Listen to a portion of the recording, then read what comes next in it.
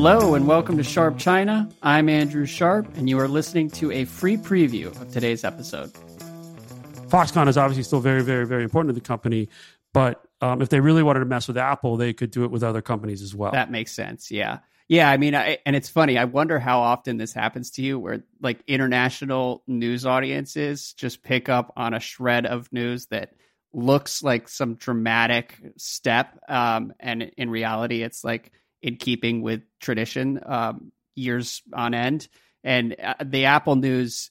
I even told readers that Tim Cook was going to be there. I know, like a couple weeks in advance. And then it was like, oh my God, Tim Cook came to China. I was like, yeah, he's going to be there next week because of this meeting. Well, it came on the heels of the reports that the App Store was being further restricted, and there was controversy on that front. And then the iPhone's not selling as well as it initially looked like it was going to sell. And so... The Huawei phone... Yeah, there's just been a lot for Apple to try to clean up, so it would make directives sense. In some government departments to sort of no iPhones, no foreign phones, et cetera. Yep. I mean, I don't think there's any question that the China market is going to become. I mean, I'm Tim Cook probably had a lot to talk about for Apple on his trip. Yeah.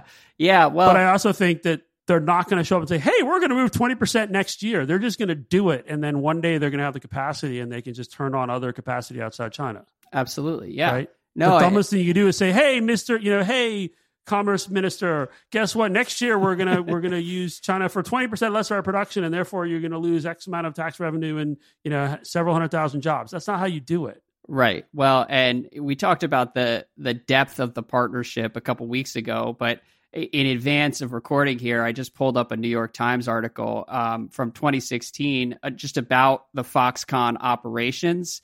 And the numbers remain so staggering to me. They write, running at full tilt, the factory here, owned and operated by Apple's manufacturing partner Foxconn, can produce 500,000 iPhones a day. Locals now refer to Shenzhou as iPhone City. The local government has proved instrumental, doling out more than $1.5 billion to Foxconn to build large sections of the factory and nearby employee housing. It paved roads and built power plants. It helps cover continuing energy and transportation costs for the operation. It recruits workers for the assembly line.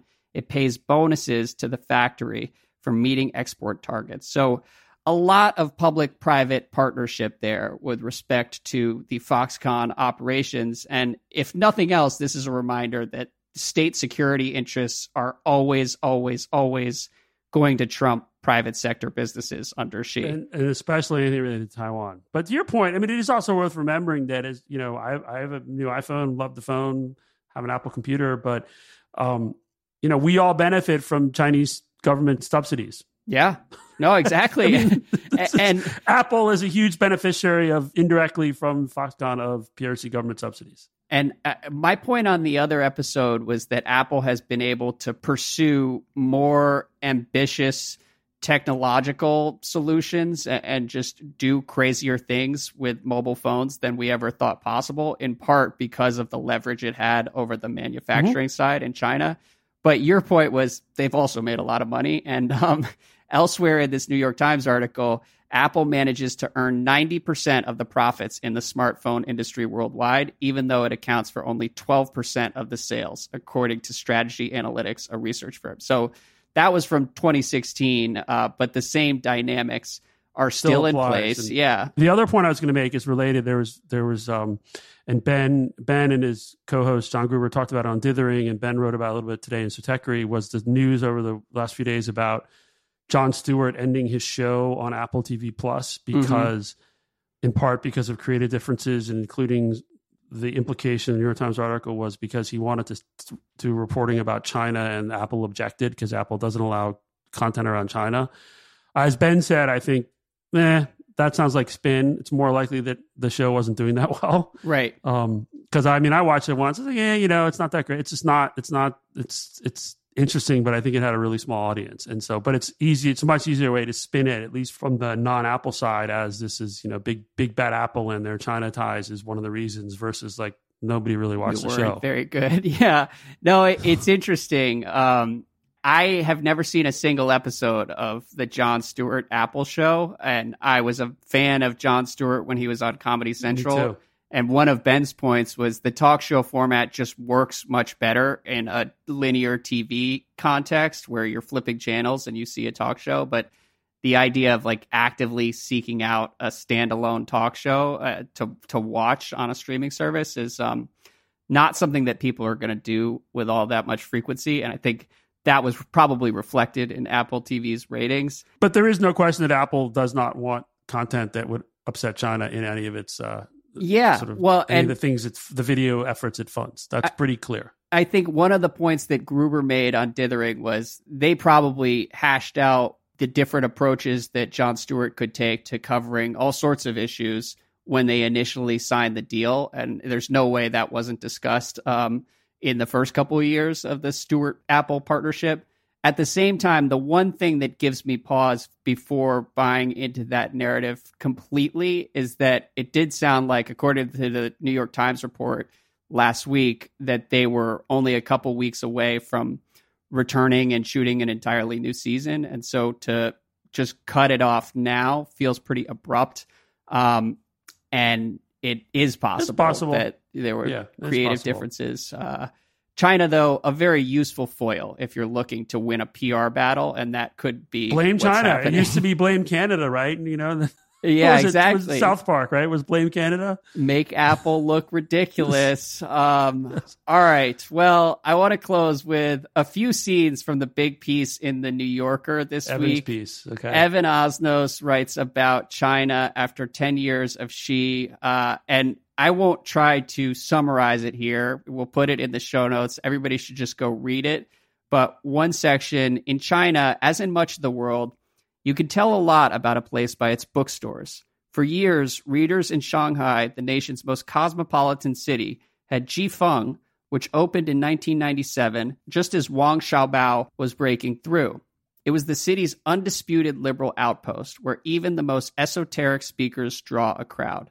But in 2017, the public library, which owned the building, canceled the lease, citing increased regulations on state-owned property. The owner, Yu Miao, scouted news sites, but every time the landlord got a call and Yu was turned away. He ultimately realized that, quote, Jifeng can't get a foothold. Even the farewell party to sell off the last books was plunged into darkness by sudden, quote, equipment maintenance. Buyers kept shopping in darkness using cell phones as flashlights. Today, nobody would dare try to open a store like that. So I just wanted to mention this piece because I thought it was a really valuable look at what Xi has meant to the Chinese people, which is a topic that unfortunately gets less global attention because of how restrictive the information environment can be. What was your reaction to anything in there, but even just that anecdote about Shanghai bookstores, it's just incredibly depressing how much sort of life is being drained out of various aspects of the PRC society. Well, Evan's a great writer, and he wrote the book. I mean, this was The Age of Malaise. He wrote the book called The Age of Ambition about sort of the pre-Xi era. This story is important. It's so hard to write about what China thinks because there are 1.4 billion people. Yeah. And so you invariably are going to end up writing about some self-selecting. What does America think? Group. And so what he writes about is mostly elites of various types, from business to intellectual, urban, young, urban, middle class, upper middle class, which of course matters. And of course is a very important parts of society. And certainly what he wrote is exactly the stuff that I'm hearing for a long time now about how dispirited people are about the direction Xi is taking the country.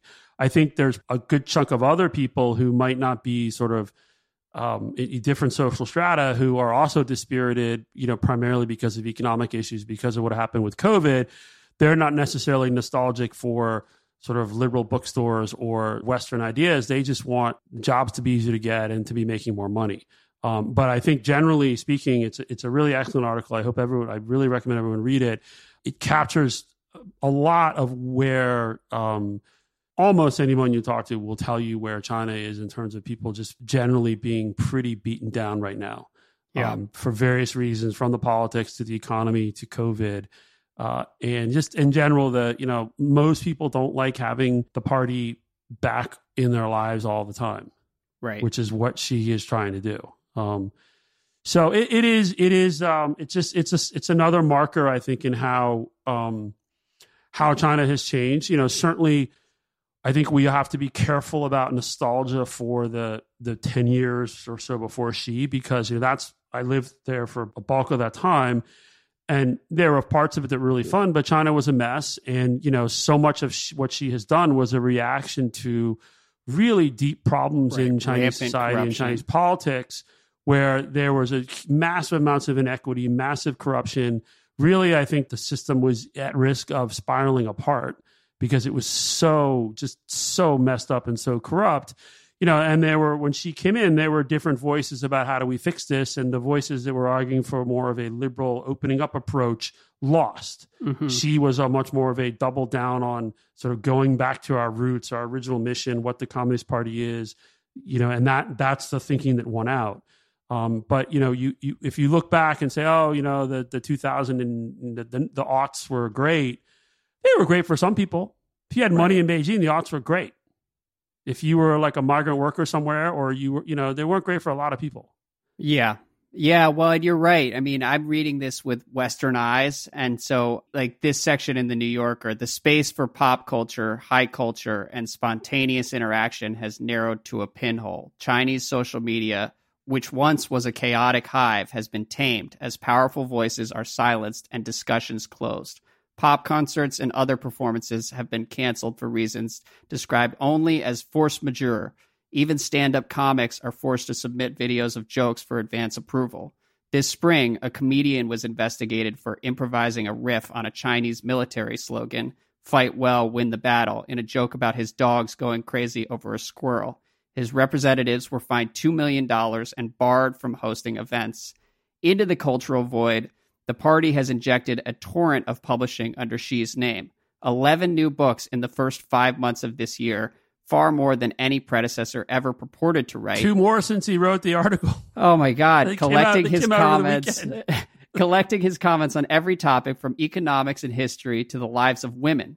Jeremy Barmé, a prominent historian and translator, calls it Xi Jinping's Empire of Tedium.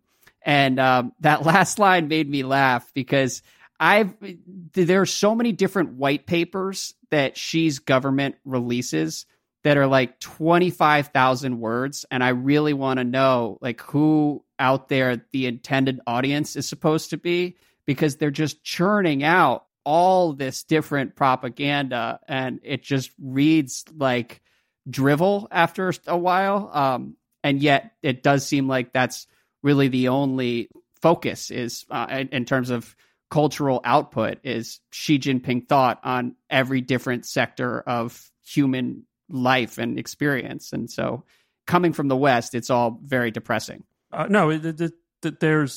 why like the state media will, these big documents come out, these white papers, and then they also will put out these very, basically someone is good at PowerPoint and they put out these infographics that highlight the top 15 points with like lots of red and fancy colors because could they be know a most good people Chat actually, GPT use case one day. Yeah, let's most break people this aren't going to down read through these. Mm-hmm. So the one thing to sort of back to talking about the article and sort of what it captures, and my point about part of it is it depends. If you talk to business elite, intellectual elite, most of them are I think quite unhappy and rightfully so.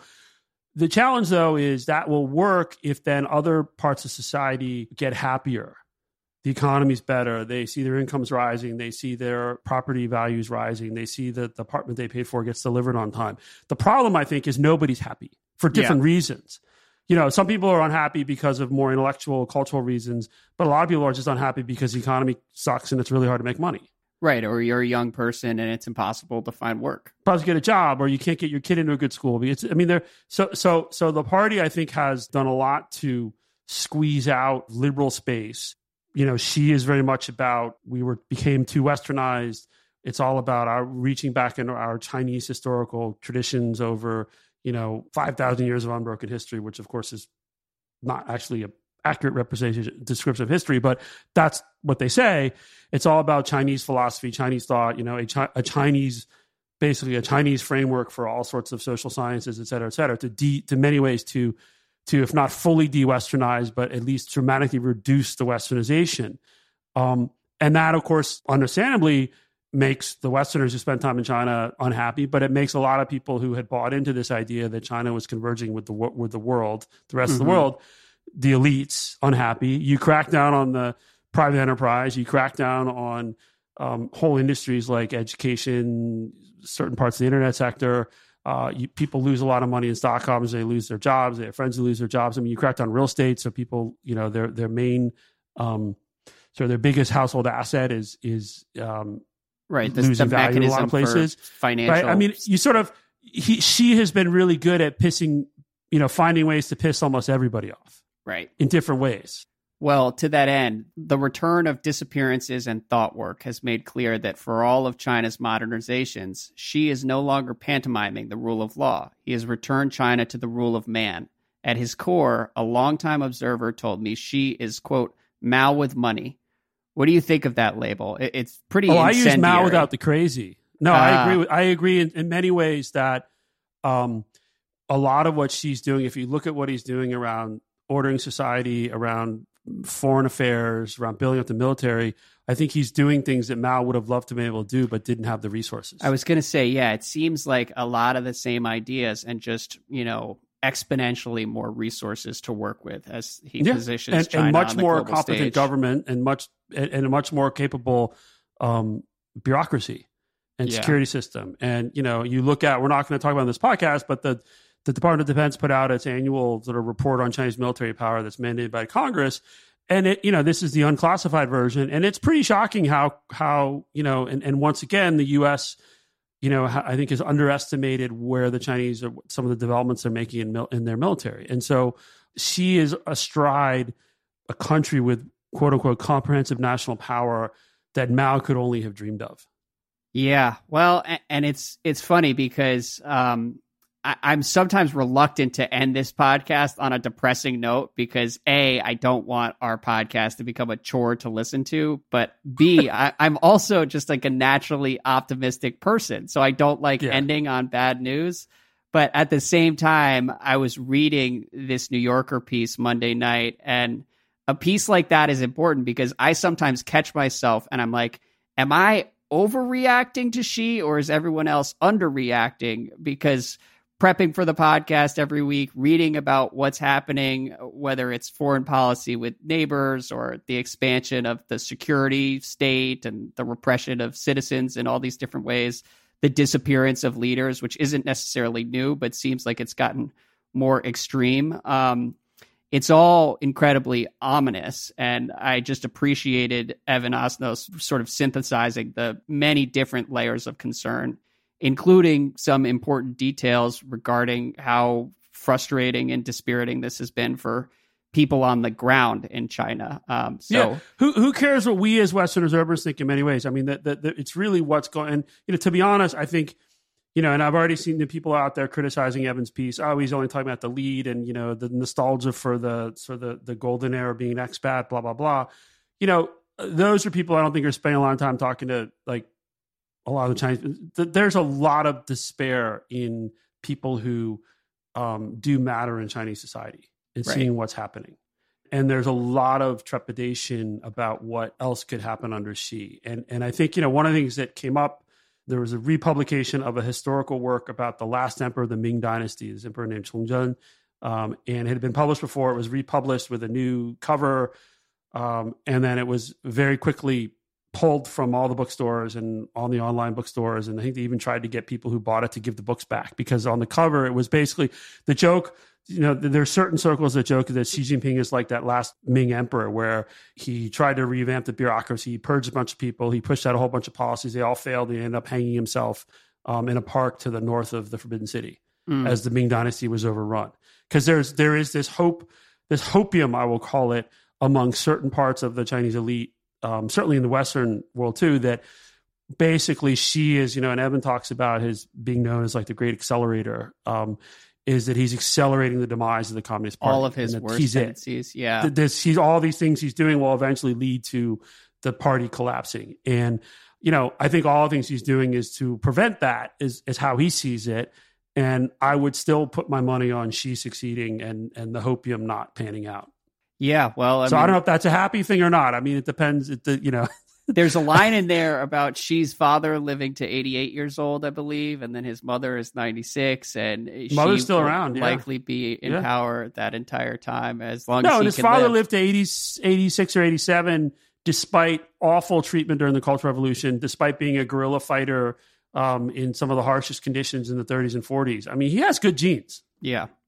Well, that's not necessarily an optimistic note to end on because, as we've said, it's enticing to dream about some sort of regime change. But the reality is the system has been secured against that in a bunch of important ways, particularly right. And as Xi. people say, it all looks great, but it's really brittle. And then one day you wake up and something's changed. That's certainly possible. But you can't build policies on that hope. Right. You can certainly have that as a contingency, but you have to basically work with what you have.